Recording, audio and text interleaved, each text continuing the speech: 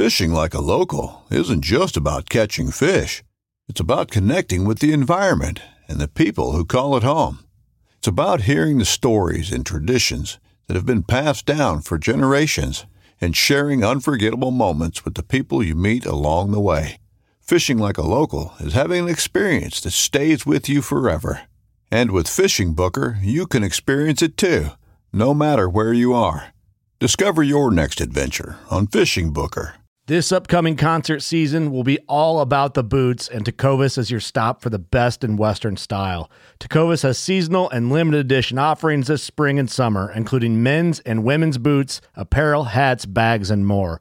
All Tecovas boots are made by hand in a time-honored tradition with timeless styles that are always on trend. And Tecovas has first wear comfort with little to no break-in period. It's hard to find this level of comfort paired with this level of style.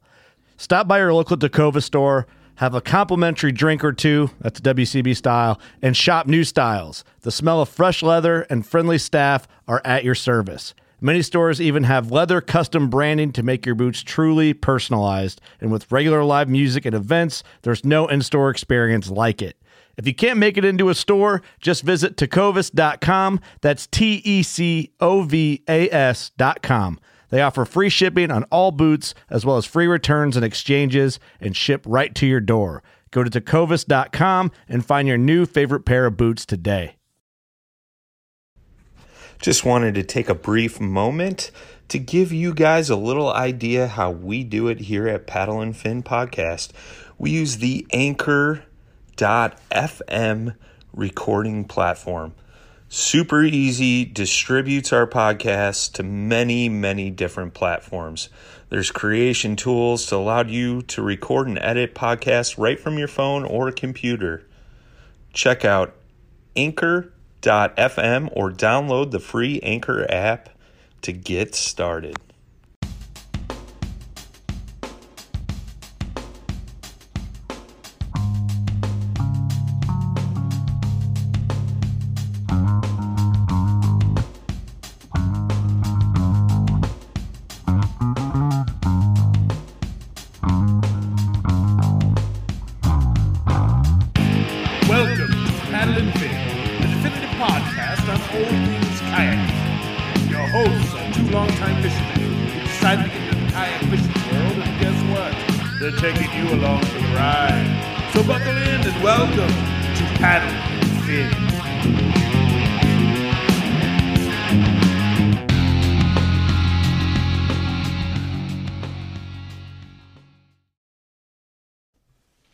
Hello and welcome to the next episode of Paddle and Fin. I'm Scott. And always I'm Brian. And we are talking road tripping, my friend. I love it. I love being on the road. So we're going to try to keep this this format going. Obviously, we've been doing a lot of fishing lately, talking about our trips, obviously outside of Illinois here. And then on top of that, too, we got a bunch of other stuff to talk about with regards to the YouTube channel. We're going to talk camera gear on the kayaks. I took a trip to Canada, and you went to Hayward and Green Bay. Hayward, Wisconsin, and Green Bay, Wisconsin. That's awesome. So, That's awesome. We've both been on the road for a little over a week. We have. And we both got some interesting footage. Yeah, some video footage. So, yeah, like we talked about previously on previous episodes, we finally got our YouTube channel up and going. I did a thing on my demo day and buying my Bonafide and a walkthrough, and then I just posted a video from my trip, and you got a video going up as well. So we'll touch base on that towards the end of the episode. We're going to go into a little bit of discussion about camera gear and stuff, filming, fishing, and things like that. Awesome. So awesome. Let's hear about Oh Canada. That was beautiful. So since the last show, we all were kind of doing road trips, and mine was up to Canada. I went up to Eagle Lake. Yeah. In Ontario. It's about 2 hours north of International Falls. I was there once when I was 19. Were you really? I fished. I couldn't tell you much about that trip because the legal drinking age in Canada is 19. So gotcha. Yeah, it was a good trip. So you think? I think so. I know we caught fish. How many, I couldn't tell you. Yeah, so spent a week up at Eagle Lake at a lodge on the south end of the lake, which focuses on muskie. So, if you don't mind me asking, what town were you closest to up there? I believe it was Kenora. Okay. We went out of Dryden when I was up there. So maybe it was Dryden. I'm not even sure. I mean, it's kind of they're all kind of in that same area up there. Sure. Okay. Lake of the Woodsy. Yeah. Go through all that, etc. Sure. But yeah, it was interesting because the last time I'd been to the Kenora area or that sort of location, it was with my dad. Okay. We had gone to a different lodge, which Sure. was not really a lodge. It was more of like dilapidated cabins. And, Okay. it was roughing it, but. So we went up there for a week. It was me, my brother-in-law, and my father-in-law. Sweet. And we were really trying to focus on smallmouth and muskie, which is kind of this lake specialty. Sure. But they have walleye, supposedly. They have northern, all that stuff. And we got there, and it was blistery hot, man. It was in the high 90s or mid-90s. Ooh. And so, of course, throwing for muskies becomes a little problematic or challenging. Sure. Shuts them down. It does. So where we kind of had the expectation of really banging the muskie, at least getting a ton of follows and having it really be interesting, it was kind of really low key and like you were lucky going. you were lucky to get one or two follows a day, let alone a muskie. So there's guys that have come back and had 20 fish weeks. Oh wow. We definitely did not have that. But anyway, so we fished for muskie. We really thought if the muskie was slow, we could hit the smallies and the northern. Sure. And the northern were almost non-existent. Oh. They were like snakes, real shorties, which was really disappointing because that was our fallback if the Right. muskie bite wasn't on. So then we went to smallmouth. How was the smallie bite? We got some big fish. I posted some pics on Yeah, Instagram. yeah. Got some big fish, but man, it was tough. You really had to work for them. Sure. Throwing cranks. I guess what the specialty was or whatever they said, just find the dilapidated boulders and crushed rock and throw cranks, craw or like a chartreuse. I had a similar situation we'll get to in Hayward for sure. But, you were throwing the Ned rig up there, I thought. You told me. So what wound up happening was we kind of went through the progression. We went through muskie, and that was slow. And every day we'd get a follow or two, and that was about it. I caught the first muskie, or the second muskie. My father-in-law caught a very small one. Okay. And then just throwing cranks for smallies. And I mean, it was really small. It was a snake. And then, you also got the biggest muskie as well, right? and then I actually hit one on a Meps, and that was about 30 inches. Not a big muskie by any stretch. It's still a ski, man. It is, and it's and the picture actually I think makes it look bigger than it was. So that's always good. I know you had texted it to me when I was up in Hayward, and I got it. I thought it was a good starter muskie, 36-inch plus fish. It was only 30, man. We measured. Yeah, I mean he looks bigger than he actually was, I guess. Sure. But for sure. Still cool, man. I mean, I've never personally caught a muskie before. Really? I didn't know that. But I've never really fished for him. Well, that was my first muskie. Oh, okay. Okay. I've never caught one either. In fact, the last 2 years, me and my brother-in-law have kind of been getting into muskie fishing in Pewaukee and some other places. So, so I was excited to get them just because it was like a natural thing. You know what I mean? Yeah, man. So, well, we'll get into it later, but it's like we've been talking a little bit of walleye fishing lately, and I've made a couple trips up to Green Bay, but our man Scott Purz was up there. He had a 17-year-old kid out in the boat, and they caught a 30.5-inch walleye, which is like that kid will never catch a fish like that again. Right. So I think, me personally, I'd rather catch that 30-inch muskie, and then that gives me a little taste and the craving to keep going after it and finding bigger ones for sure. Sure. So, like I said, the fishing was really slow. In fact, by midweek, we had kind of reverted to, we kind of went through the muskie, the northern, to the smallmouth, and then we eventually wound up, believe it or not, jigging for walleyes on like these hard rock bottoms. And actually, that was our best fishing of the week, which was kind of sad because me and walleye fishing, jigging for walleyes. But what was the biggest walleye? I caught a trolling. I take it back. I think my father-in-law caught the biggest one. I think it was 26. Okay. 25, somewhere in there. Sure. That's a good fish. And mine was just below that, probably 24 inches. Okay. trolling cranks. But so that was kind of that at least gave us some like moral victory. Yeah, to right, fish right. the rest of the day and not feel like a total failure. Well, I think even still, I mean, if you're having multi-species day, that's an accomplishment in its own. You know? For sure. So anyway, so the lodge we went to actually has a couple excursions. They have a musky lake, a crappie lake, and I'm thinking like trout pond, throw corn in the water and, get the bamboo pole. Yeah, right. And, but actually we went on the musky excursion on Thursday. And what it basically is, it's in Portage Lake and you go in this Argo.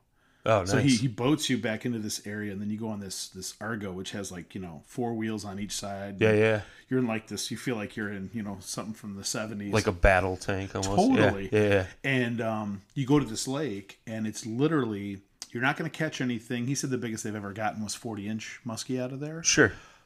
But most of them are around 25 to 30 inches.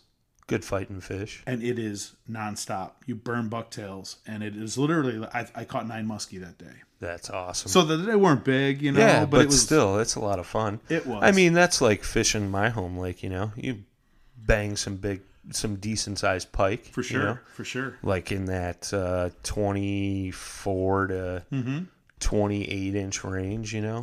Occasionally, you might run into a big one, Yep. but still a ton of fun. Yeah. Well, and what was cool about it was I actually got a chance to spend some time with the guy driving my boat. We had 2, aluminum 12 or 14 footers. Sure. Was the lodge guide or the lodge owner. Sure. And so he was giving me tips on the proper way to figure 8, which I didn't understand. Like for instance, like instead of I was doing real tight figure 8s. Sure. And it's really hard for the fish to follow that. So you really want to go wide. Yeah. And really lean over and try to get it as straight line as you can, I guess. I've noticed that because I follow a guy on YouTube, AP Bassin, young kid. Yeah. I've watched stuff from him. And they were up in Lake in the Woods, muskie fishing, and they were doing these huge figure 8s where, like, I thought the kid was going to fall out of the boat. No, for sure. And they got their rods stuck, 3-4 feet down in the water. Yeah. And they're doing these huge wide loops. So, I mean, that kind of makes sense now to me. The other thing that was really interesting too was not only the figure 8 and learning how to do that properly, and the nice thing was there were so many fish follows. Yeah, because I had 9 fish, and I probably had an additional 15 follows. So think about that. Yeah, on a muskie day, that's a crazy muskie day, but they're small. That's crazy. You know what I mean? Sure. So, but still, I mean, I'm sure those fish put up a good fight, right? They totally did. And I've got some footage I'll be throwing up on YouTube to show you guys. But what's interesting is the other thing that was interesting was the fact that the bucktail blade had everything to do with it. So my father-in-law and brother-in-law started out with an orange blade. Sure. And me and the owner were using these either copper or metal flash. Yeah. Like a silver right blade. We were just hammering them, getting a ton of follows. And we go to their boat, and they're like, we haven't even seen a fish yet, That's funny. So my brother-in-law saw what we were using, and just instinctively he switched over and then just started hammering them. He got 9 as well. That's cool. So I think we had about 20... With all 3 of us, we probably had, if we're just counting the guests, I mean, it was probably 23 muskie in one day. That's awesome. And it was not a full day. It was 4 hours of fishing. That's awesome. So, I mean, it was kind of, it was a blast. Yeah, shooting fish in a barrel. It was. But the cool thing about the lake, too, was it was not a trout pond like I thought it was going to be. Yeah, it was right. fairly good size. Yeah. So. And you had to work for them, too, It wasn't like... They were just jumping in the boat. And we tried a bunch of different locations. And I mean, it was actually not as, it wasn't cheesy at all. It was actually very cool. Awesome. And then we told him, we'd also like to do the smallmouth excursion because he has a smallie lake. Sure. So we went to that one. That was an interesting adventure because you drive down these logging roads from the lodge, and then you walk down this trail that him and 4 other guys cleared up, weeks before. And it's treacherous. I mean, it was awesome. Sure. It was like you were really on an adventure. Yeah, roughing it, old school way. And you come out to this cabin that was brand new. It's got what do you call it? Solar power. Yeah. It's got a boathouse. I mean, it was very, very cool. And what you do is you fish for smallies, and then what you do is you come back in and he cooks you shore lunch. That's cool. So it was a lot of fun. But I'm telling you what, man, we were banging smallies from the time we got there. I mean, my brother-in-law was using a drop shot. Yeah. And my father-in-law was using a crank. and that's where You got the Ned rig. Yeah. So I finally got my first few fish on the Ned rig. And you were beating the fish up compared to the other boys, right? Well, we had talked a couple episodes ago with Jay Randall, and I was texting him on his success on the Kish, hitting smallies. Yeah, sure. And he told me, he's like, well, you got to use the Ned rig because they did it on Ned rig. And he's Sure. like, you got to do it on a hard rock bottom. Yeah. So I'm like, I'm in a shield lake. Like, it is nothing but hard rock bottom. So I'm like, I'm going to tie this thing on. That thing wouldn't even make it down to the bottom. I'd watch my line, and as it's just trailing down, it started taking off. Sideways. Yeah. I nice. mean, and it was like one after the other. It was That's like, awesome. Oh, yeah. That's awesome. It was like the trout pond. So that Nice. was kind of fun. Well, and that short lunch you mentioned, you tried something different, right? I totally did, man. I never had bass before, and usually they don't eat them up there, but this lake is overrun with smallmouth. Sure. So I asked the guy, I said, because we brought a bunch of walleye that we had caught earlier in the week. Right. And I said, hey, would you mind if you kept a smallie? I want to try a smallmouth for lunch. And I'd heard a lot of rumors. They're musty, largies and smallies don't taste well. They're not a good eating fish. I've always heard they're oily. Oily, right? I've tried them before. And I'm telling you, man, he comes out. We're sitting on the deck. It's a beautiful day. We're all looking out at the water, and he comes out with the plate, and he's like, here's your smallmouth. And it was delicious. Yeah. It was absolutely amazing. Tasted like a walleye, right? It did totally. Yeah. It was a little different texture. Sure. Because it was a little thicker. Yeah. But no, it tasted awesome. It was That's brilliant. cool. Yeah, it was really, really good. I forget where I saw it, but they cooked a pike and a walleye, and they mixed the fillets up, and only one guy knew which ones were which. Yeah. Guys couldn't even tell. Right, you know what I mean? Right, yeah. I mean, I think that's the biggest thing when you're cooking any type of game or fish is the way it's prepped and cooked. For sure. So yeah, so we did the smallie excursion. I think we counted it up. I forget what it was. It was probably to the tune of like 30 fish. Nice. 30 or 40 fish for all of us during for the smallmouth. Yeah, for the smallmouth. Nice. And again, that was probably like 4 or 5 hours of fishing. Sure. Maybe less with travel. But anyway, so then we decided we left Saturday morning really early. And on the way back from Canada, we stopped at Pelican Lake in Minnesota. Yeah. In Orr. There's a couple different Pelican Lakes. Yeah.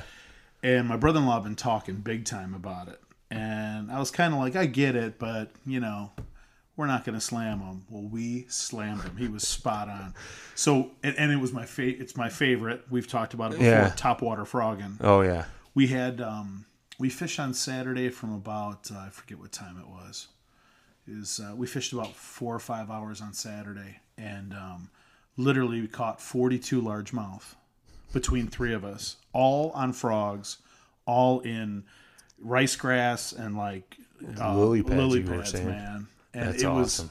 It was crazy. The biggest one my brother-in-law got, it was probably just south of 19 inches. We weighed it. It was 3.8 pounds. Nice. Well, here's what's so cool. I don't know if I told you this. We saw the fish, and it just had a gorged belly. And yeah, I saw the picture. It looks way bigger than right. Looks way bigger. I thought it was like 5-6 pound fish for sure. And so he said, "Let's put it on the." I said, "Let's put it on the scale." And he's like, "Yeah." So we put it on the scale and comes out 3.8. And he goes, "I don't think your scale's right." Yeah. He goes, "Where's your tape measure?" Or I've got one of those measuring rules that has the poundage written on the right. So we measured it, and it was just south of 19. 19-inch largemouth was 3.9. Yep. And this was just south, and it was 3.8. It was like spot on. That's funny. So we kind of validated that there's Yeah. something to that, Sure. Well, I mean, that's like, in our last episode, Scott Purrs was talking about the walleyes. Like a 26-inch fish was 6 pounds, 27, 7 pounds, something like that. Yeah. So that's cool. That's very cool. So we slayed them. We had 42 in like 4 or 5 hours, and I want to say we at least had an equal amount of blow-ups that we missed. So that's awesome. I mean, in like 5 hours, we had like 80 blow-ups. I mean, it was so fun. It was I mean, you can't beat any kind of top water bite, especially when you're thrown in that kind of like lily pad and grass like that. Yeah. Where you would think a fish would never come out of there, and then it's like a beast just woke cracking out of an egg or something. You know what I mean? Well, couple different things about it. We were thrown in this tall, I don't know if it's rice grass. I call it rice grass, but it's a real tall, like reed. Yeah, thin grass almost, yeah. And, but it's firm. Okay. And like if you hooked up like so many times, Yeah. a bass would blow up on your frog. The hooks would get exposed, and he'd lock you up in the grass, and you'd have to pull this grass in, and it was like thick. Yeah. So anyway, you'd throw your bait in, and that frog would hit, and the line would get tied up, and you'd be like dancing across the top of these reeds. You'd go 15 feet without hitting the water sometimes. That's crazy. By jerking it. Yeah. And then there were a couple times where it actually got in the water, but the line was kind of up over the grass. Yeah. And you could actually do that thing you see on YouTube where the guy's kind of, bouncing it up and up and down. Bounce it up and out of the water. Fish hits it. That's awesome. That's awesome. But it was super fun, man. It was a great way to end the trip for sure. Yeah, no doubt. Whereabouts in Minnesota is that exactly? Is it up by International Falls? Or no, it's. I've heard that town before. It's like directly south, I guess. Okay. Maybe it's might be a little bit to the east, but it's in Orr. Okay. There's a couple different pelicans. Like I typed in pelican because we wanted to get the coordinates for his depth finder. Sure. GPS in there, and I of course said pelican like Minnesota and like had 8 the of wrong them. ones. Yeah, so showed up. Yeah, but this one's out of Orr, and it's got the little bluegill. Yeah. It's a bluegill capital or something like Oh, that. okay. It's Yeah, got that little bluegill statue thing. Yeah. I've heard of about. Orr. I know that. I'm just trying to picture where it was. I was just picking your brain to kind of figure that out. Yeah. But So that was really, really cool. And then there were a couple big northern hits too. My father-in-law, there was a massive blow up right in front of him, boat side. Captain Ultralight. Oh yeah. Oh, and that thing shredded that line like you would not believe. He reared back for like 3 seconds, and then basically pulled back an empty line. Funny. So. That's funny. Remind me of that next time I see him. That's funny. He's a good guy though. But I got to tell you, when you look at these trips, like I'm kind of like, I think I'm gonna maybe do some trips locally, relatively local, like Wisconsin, Minnesota, etc. So tell me about your trip to Hayward. Yeah, we talked about that, Yeah. and I'll talk about that when we get to Green Bay. But it was a trip for sure. My wife and I were looking around, and we were talking about doing some vacationing with the kids before they went back to school. So. That week I was gone, that was the week before they started school, and we were looking around, and I said, you know what, because we have a timeshare out west and stuff, and I was like, I don't feel like going out there. Why don't we get like a lake house up north, Yeah. So we started looking around, and I found a place that, basically what it is, it's almost like VRBO, if you know what that is. A friend of mine rents his house out in Colorado through that particular application, but it's for people that have like vacation homes, and when they're not up there, they rent them out, and it usually goes through a property management company. So that's kind of what the place was that we stayed at, and man, the place was beautiful, right on the water. We were on Nelson Lake, right on the edge of Hayward. Hayward's got, if I had to guess, 7 or 8 lakes, like bam, right there around the center of town, so to speak. So we got up there late Friday night. Saturday I started to venture out, and I brought up my Bonafide and dropped it in the water. It was sweet because I got to just tie it up at the dock. How cool every is night. that? So That picture's awesome, by the way. Every day I would just walk down to the ramp, or to the dock, and jump in my Bonafide and just paddle away. That it was so awesome. Cool. But I had done a little research on the lake, and I was, according to the Wisconsin DNR, that lake is supposed to be abundant with walleye, largemouth, smallmouth, or common northern pike are present. Gotcha. So after getting up there, I had the kids and stuff with us. My wife fished a ton. I mean, it's probably the most my family's like fished in years, from our, going back to, fishing Lake Geneva all the time. And I went to this little bait shop that was right there by the lake, Minnow Gyms, and I was talking to the folks there, trying to get some info on the walleyes, and they're like, I'm like, Like, I thought this lake was supposed to be just, like, chocked full of walleyes. Right. Well, it sounds like the lake got fished out, or there may have been some other things involved in that. And the walleye population is coming back. It seems like it got decimated back in, like, mid to late 2000s. Yeah. And the DNR's been, like, doing some rigorous, like, restocking of the lake. Right. And there's some good fish being caught. And they had told me some spots and how to fish them, but it was a little out of reach for the kayak, because I think that lake was like 2,000 acres or something. I mean, it's a big lake. And did you say it was like a 2-mile paddle one way? Yeah. It probably would have been like a good 2-mile paddle one way. Wow. To get to these spots. Sure. So, you know what? I said, screw it. There's tons of bass in this place. I'm just going to go for bass. And right out from our dock, a little distance, there was like these 3 little islands surrounded by rocks, lily pads, weeds, you name it, it was there. Yeah. Trees that had fallen down in the water. And, yeah, man, I got out there and, I forget what I had started throwing. But I said, you know what, rocks, like, ever since I was a kid, I remember flipping rocks in creeks and finding crayfish. Yep. So I tied on a 2-aught offset hook, and I started with a Berkeley chigger craw, because that's what I had accessible to me, because that's what I always throw on the back of my chatterbaits when I'm throwing chatters by the rocks, which I think that's what I had started throwing. Gotcha. Didn't get anything. So I threw on the 2-aught hook, the chigger craw, and cone weight 3/16 ounce, and I started bouncing it off the rocks, and bam, bam, bam. I'm like, okay, I figured them out. Well, those chigger craws, they only last like 2 or 3 fish. For sure. So I was telling you, I had some Z-Mans that I had found, because around here, anybody that's got Z-Man baits, they're 90% of the time out of stock. Yep. So I had found those, and I threw one on. I fished that same plastic bait all week and probably caught 50 fish. I could still use it.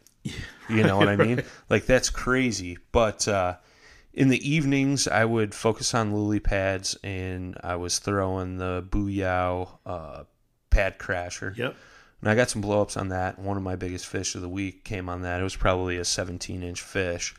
And, of course, it was earlier in the week. I wasn't videoing at the time. Sure. So, I was trying to figure out the lake before I actually brought out the cameras and started, messing with that whole situation. And then towards the end of the week, I think it was Thursday, I got out late, and I go straight to this spot around an island that I was fishing all week. And there's a fallen down pine tree in the water, and to the right of it was this big rocky area where I'd been banging fish with that craw. And I paddle over there, and usually the wind would blow me into that log, so I just paddle up to it, and then the log would keep me in place as I fish this spot. Sure. And I get over there that morning, got out a little late, and I noticed this spinnerbait's hung up on this log. So I pull it off, and I actually have the GoPros and the cameras going and stuff. Pull it off the log, I tie it onto a rod, cast it, and I think it was like the second or third cast, I get a little largemouth. That's awesome. So then Is that the one in the video on YouTube? Yeah, it's in the video. So then I proceed to, I think in the video I only put like 3 or 4 fish that I caught in there, but I probably caught 6 to 8 fish off that spinnerbait in a couple hours. That's awesome. I mean, it was a brand new Booyah spinnerbait with a little twister tail in the back. So that was definitely cool. It was, one of those things, you find lures hung up all the time, and, just tie it on and start banging fish. It was cool. So that's very cool. Yeah, I did that.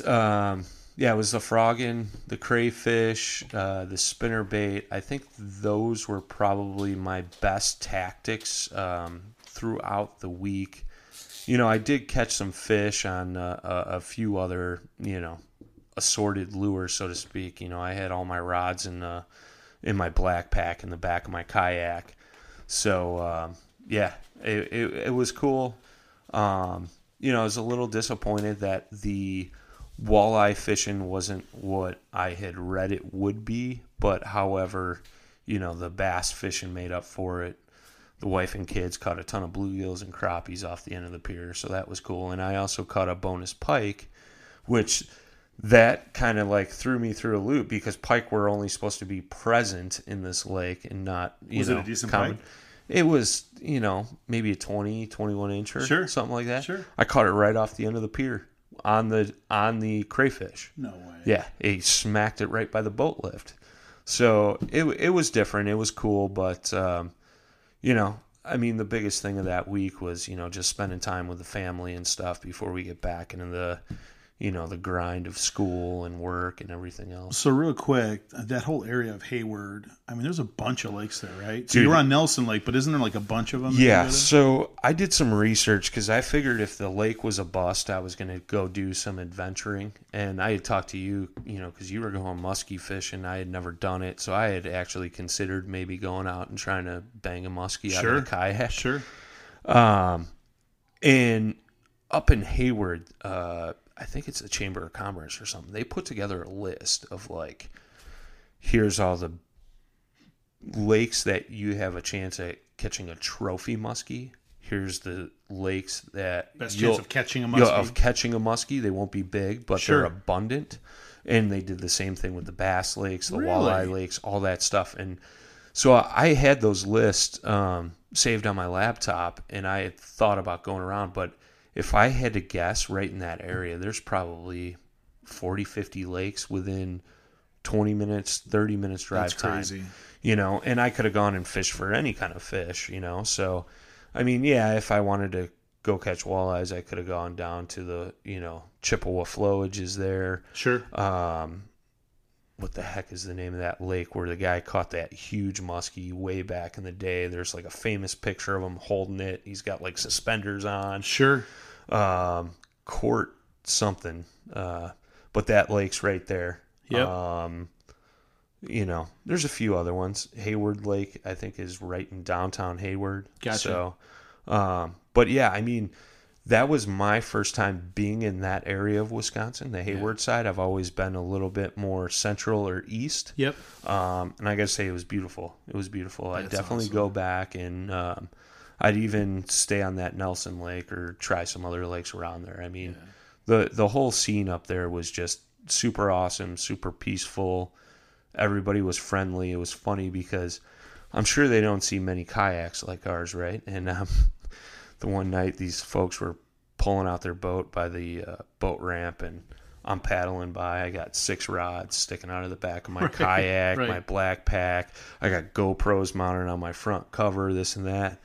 The lady's like, "That's a sweet rig." I was like, "Yeah, thanks, She goes, "You got cable TV on that too?" I said, "Not yet. I'm working on it, but it's actually going to be a dish. So that way I don't have to run a cable out to the kayak." So we got a laugh out of it, It was just kind of funny, because that Bonafide, it's different looking compared to your typical kayak, Well, know. Sure. And it was funny because the lady was there with her son, and I'm assuming her husband was grabbing the trailer, and then there was another guy waiting for them to pull out so he could pull his bow out, and we were all cracking up laughing. So it was pretty funny for sure.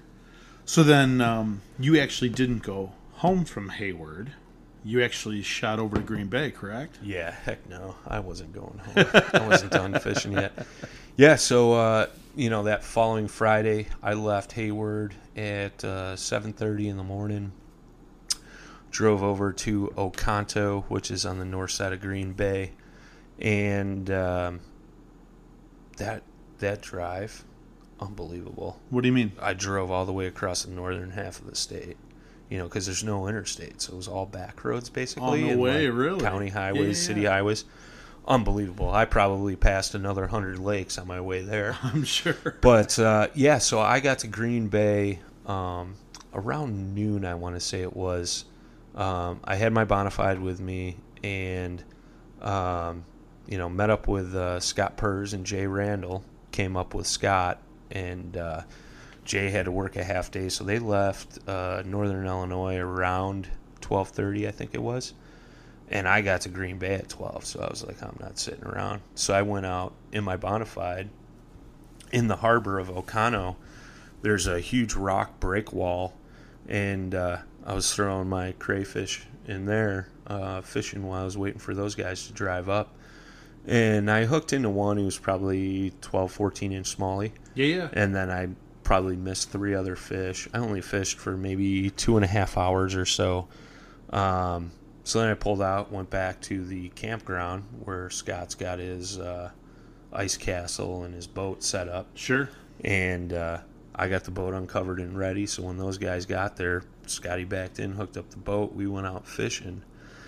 And, it was interesting because, Jay is a very knowledgeable person. He's a very good fisherman for sure. And he likes to go after multi-species. And this was his first time going after walleyes. Right. And towards the end of the, on the drive home, me and Jay rode home together.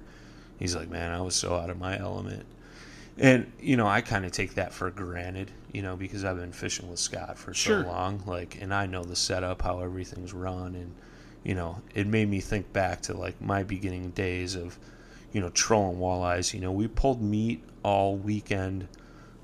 So that Friday they got up there, we all got up there. We only fished for 2.5 hours, but we caught 5 or 6 fish. Sure. And I think the biggest was 24. So that's a good fish. Yeah. Oh, yeah. They were good eaters. And then, we cleaned and went back to the house there, and Scott cooked up fresh walleye for us. How awesome was that? I'm telling you right now, that was the best walleye I've ever eaten in my life. So describe his process. So he, I've always cooked it. I'll take a skillet pan, kind of fill it half full with oil. Yep. Whatever, bread it, however, and fry it.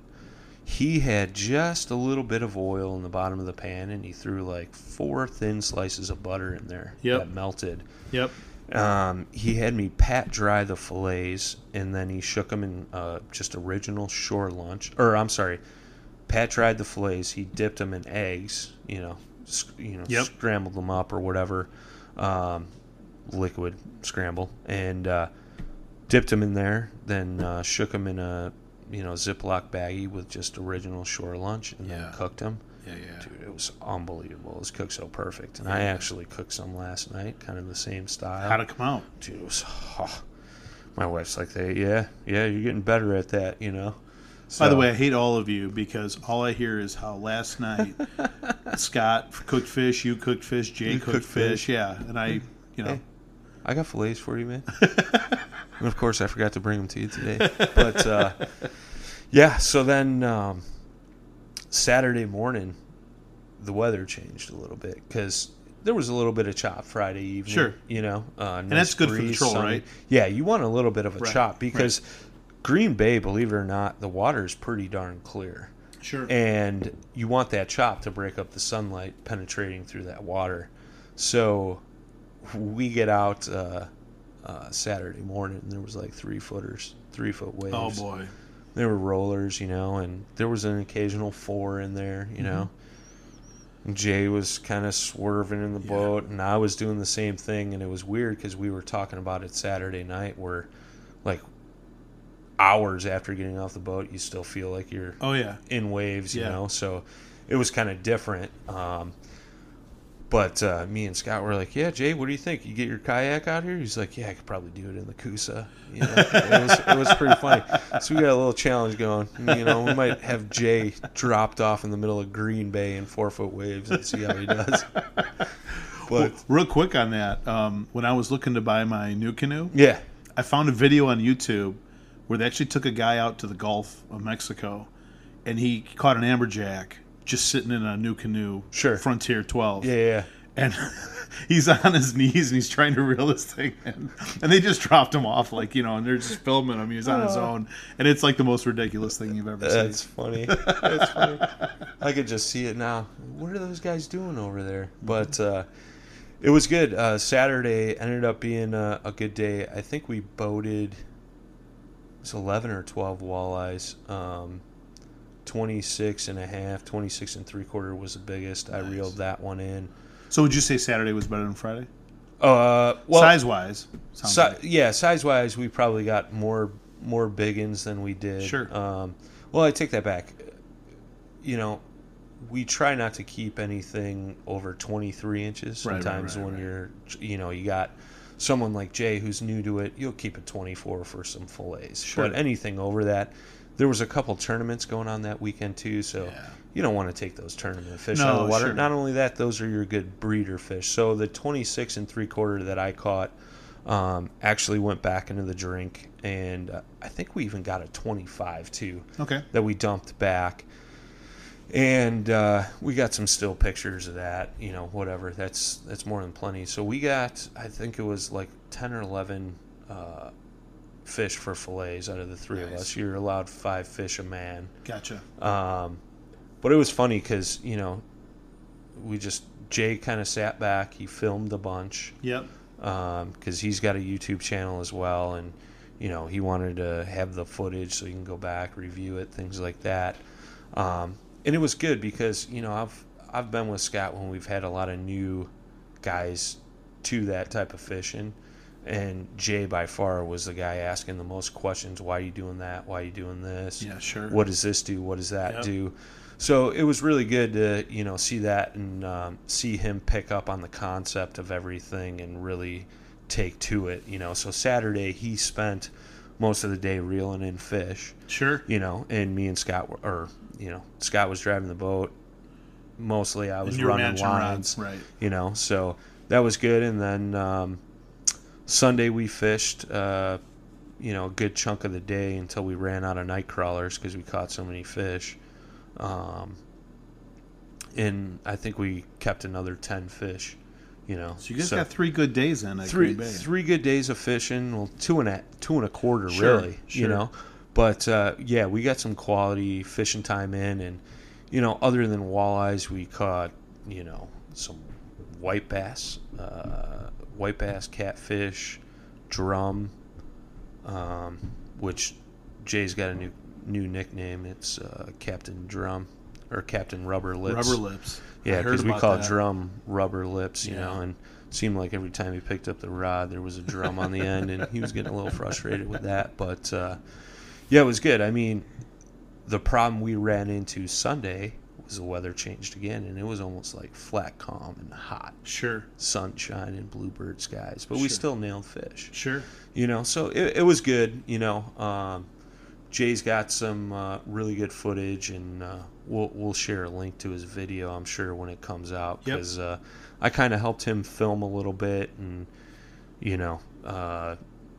did some interviews with Scott on rigging and things like that, and I even did a walkthrough on the gear for him. So it'll be cool. It'll be really cool. But super cool. Yeah. So you guys had a good time. Yeah, really good time. Caught a ton of meat, and look forward to getting back up there. So I guess since we're on the topic, let's take a step back and talk a little bit about camera gear. Yeah, right? Yeah. So you did a bunch of filming on Hayward, out of your kayak. So maybe you could explain the cameras you're using, kind of the setup with your views, all that good stuff. Yeah, so I got a couple different views set up, and I got a couple ideas in the works too for in regards to filming off my kayak. I'm running 2 GoPro Hero 5 Blacks, and then I also have a Sony. I think it's either RX or DCM 103. It's a DLR, a digital camera. Yeah, it's a point and shoot camera, but it's a little higher end. Yep. So I got that, and on my demo video on YouTube, you can actually see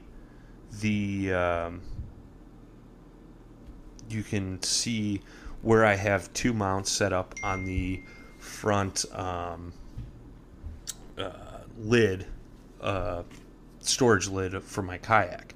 So sometimes I'm pointing one straight out from the boat and one back at me, or what I've been doing lately is just putting the one pointing back at my chair, and then I've been using the chesty strap for the GoPro pointing out towards the water. Well, it's funny, on your video I can actually see, like when you're reeling in fish and stuff, I can see it on your. How was that? Was it cumbersome? It's not bad. I don't like wearing my PDF with it, because then I can't feel where it's at. Sure. So I usually put my PDF like right behind me or right under my seat. And then my other camera, I just have it set up on a little tripod. I don't usually keep that thing set up just because it's like an $800, $900 camera. I don't want it to fall in the water. So I usually throw it in my dry storage, and I pull it out when I want to like do an interview of myself catching a fish or whatever. All my stuff shoots in 4K, so that wreaks havoc on the computer and everything, and rendering and whatnot. But I also have an arm that I'm going to put in use that slides right into one of the rail tracks on my boat. Might utilize that for a different point of view. And I also have a setup for doing a GoPro on my hat as well. Sure. So that front camera you mounted, I saw it last time we went out on your lake.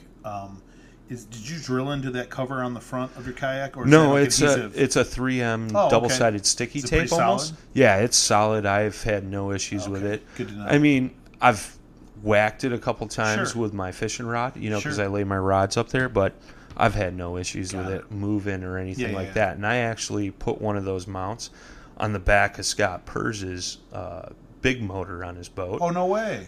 For filming. So it's sitting over the water. Yeah, and I've had that on while he's taking off doing 55 miles an hour across Green Bay, and the thing doesn't move. Problem. That sticky tape does an awesome job. That's cool. Cool. So I mean, I got 3 cameras I'm running. I'm gonna start doing some more different angled shots and goofy shots, and it was fun this past weekend up in Green Bay filming with Jay, because we were kind of bouncing ideas off each other.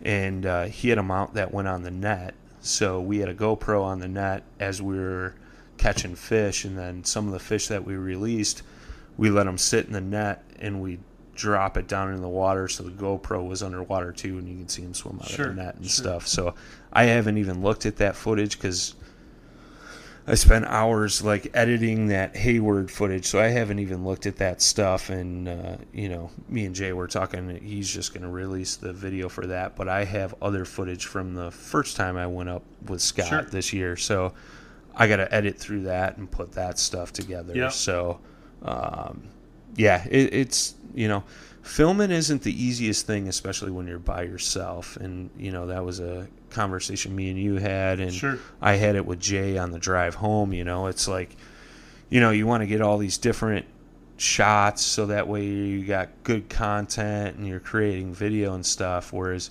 if you got a buddy out with you, you guys can take turns filming it. It's kind of cool, especially like last night I was thinking about it as I was going through editing the Hayward stuff. Like I was like, oh yeah, I remember fishing that spot, and oh, I remember catching that fish. It's kind of cool to look back at it. And not only that, but like, it was funny. I was looking at that footage last night as I was editing, and there was times when I was jigging that crayfish where I was like, what are you doing, dummy? You got your rod tip too high. You're not going to have enough room to set the hook. You're like being critical of your own technique.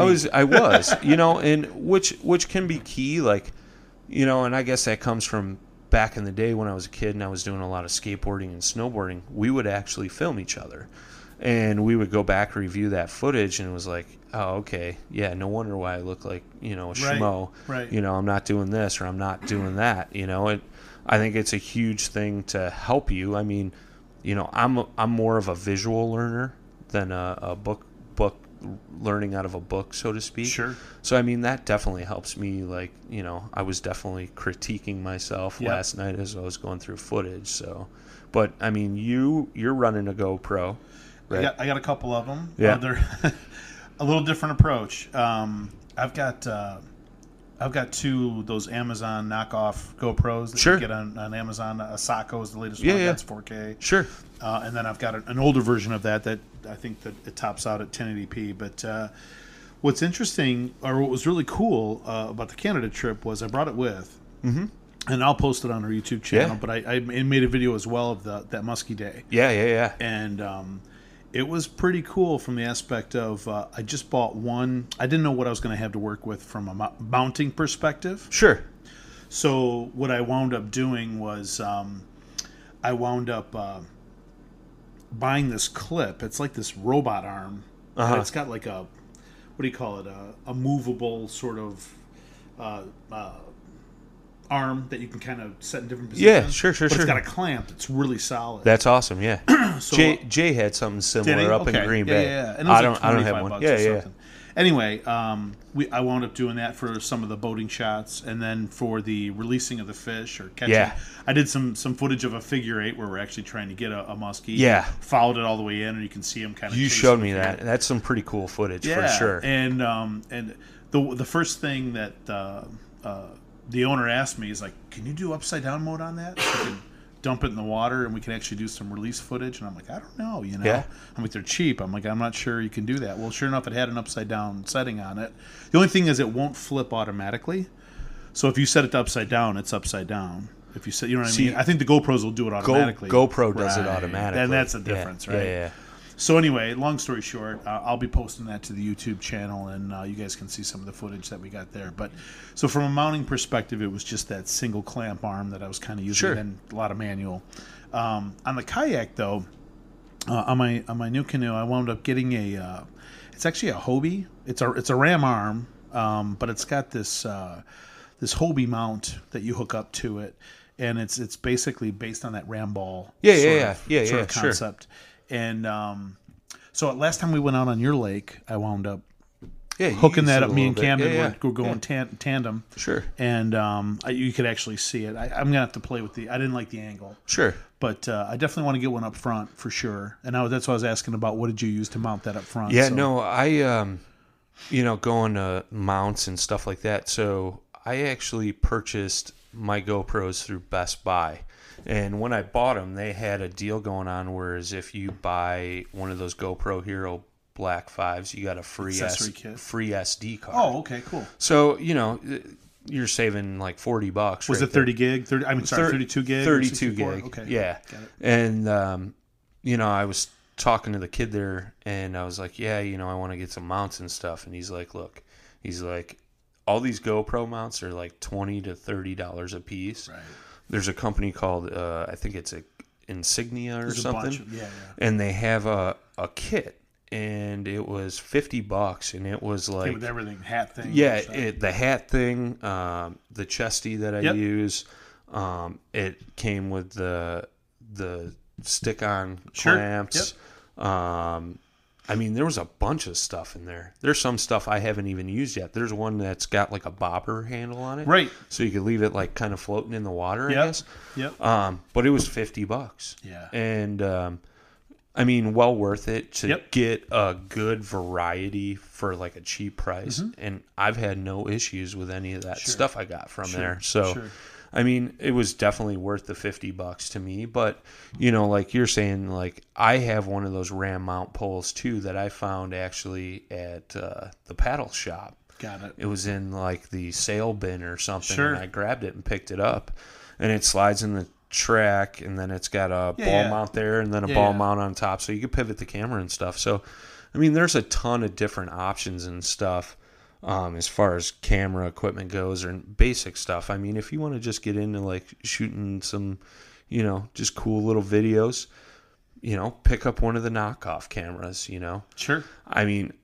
Me personally, I've invested a little bit more money into my camera stuff just because, I've been doing some of this video stuff for like years, so I'm like kind of snobbish about it, Sure. Like gas station coffee versus Starbucks, Sure. So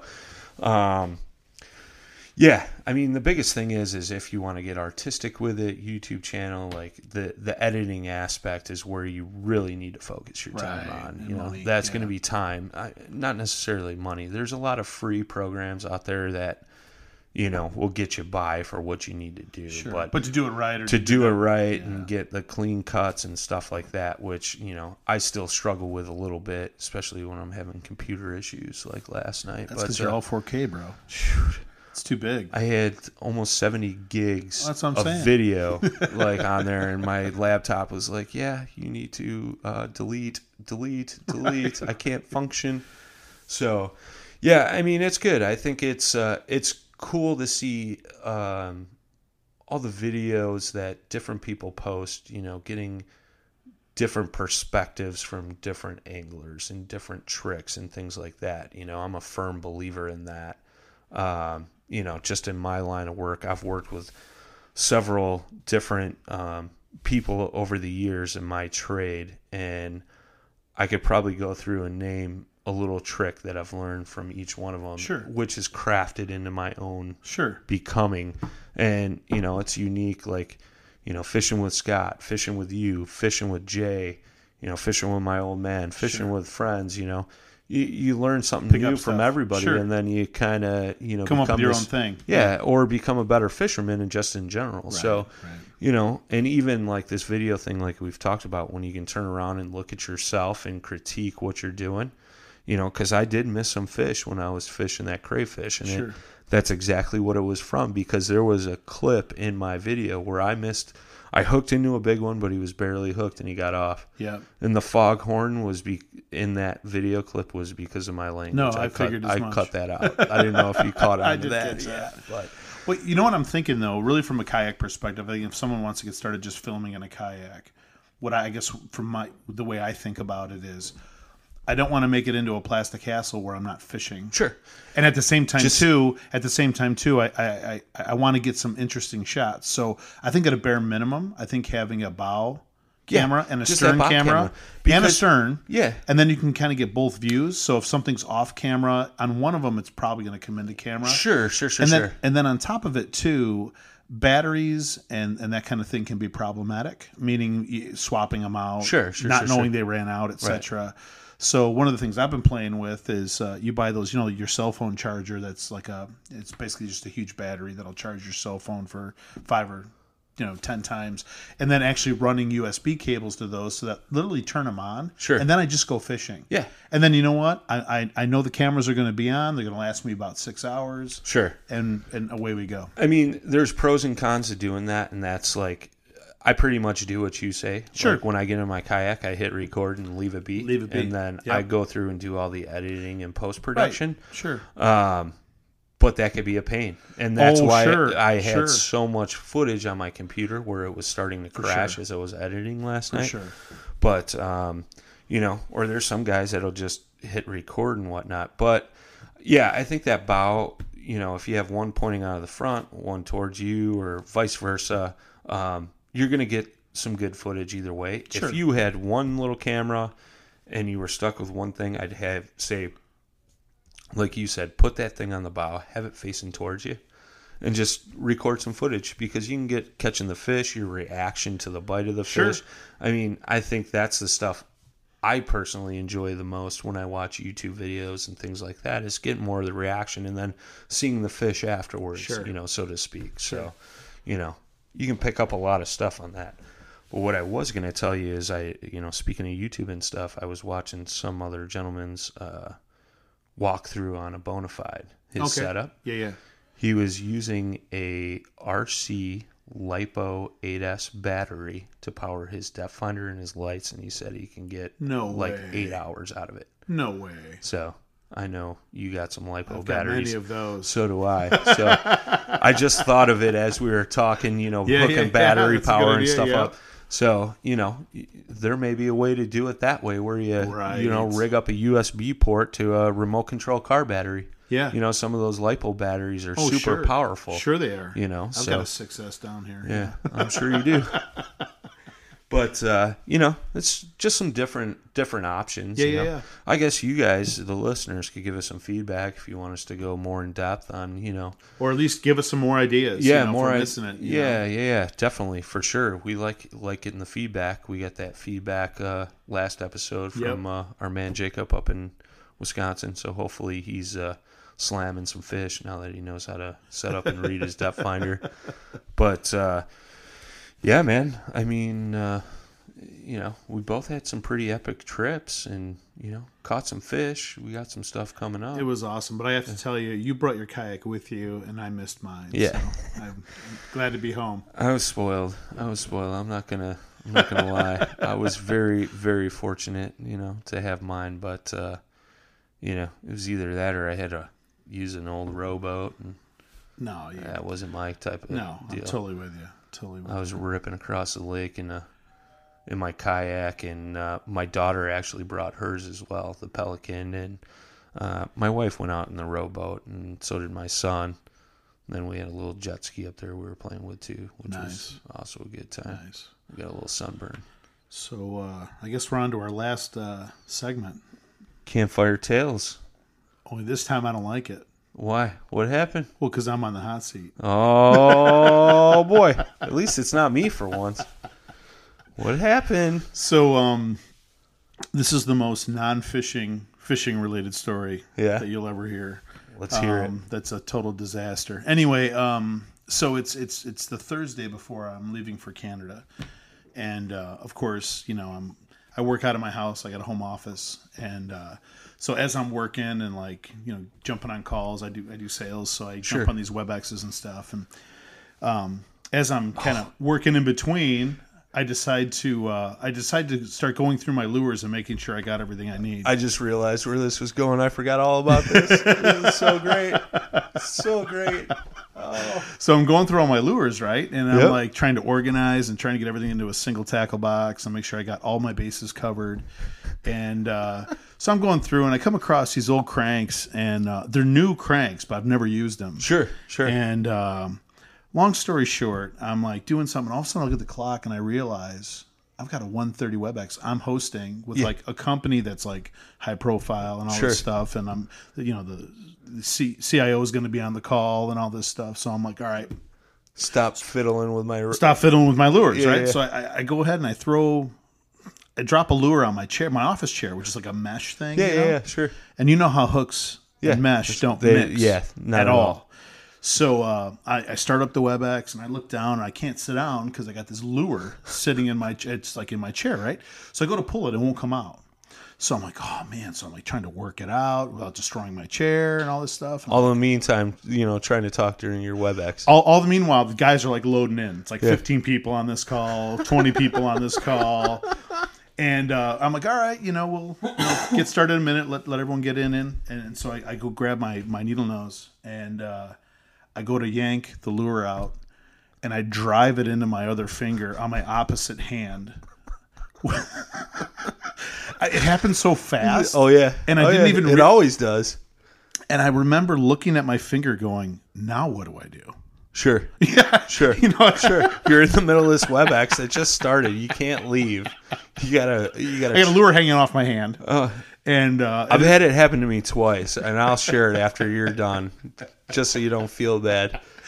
So I'm looking down. I mean, this hook's buried. Yeah. It's right next to my nail, and it's toward the center of my finger. There's no way this thing's coming out. You posted a picture of this on Instagram. I did. Yeah. And so long story short, I had to do this hour-plus WebEx with a lure hanging out of my hand, and then I proceeded to go to the emergency room afterwards. Yeah. But an hour and a half of agony. Oh, yeah. I'm just sitting there and Yep. Hurry up.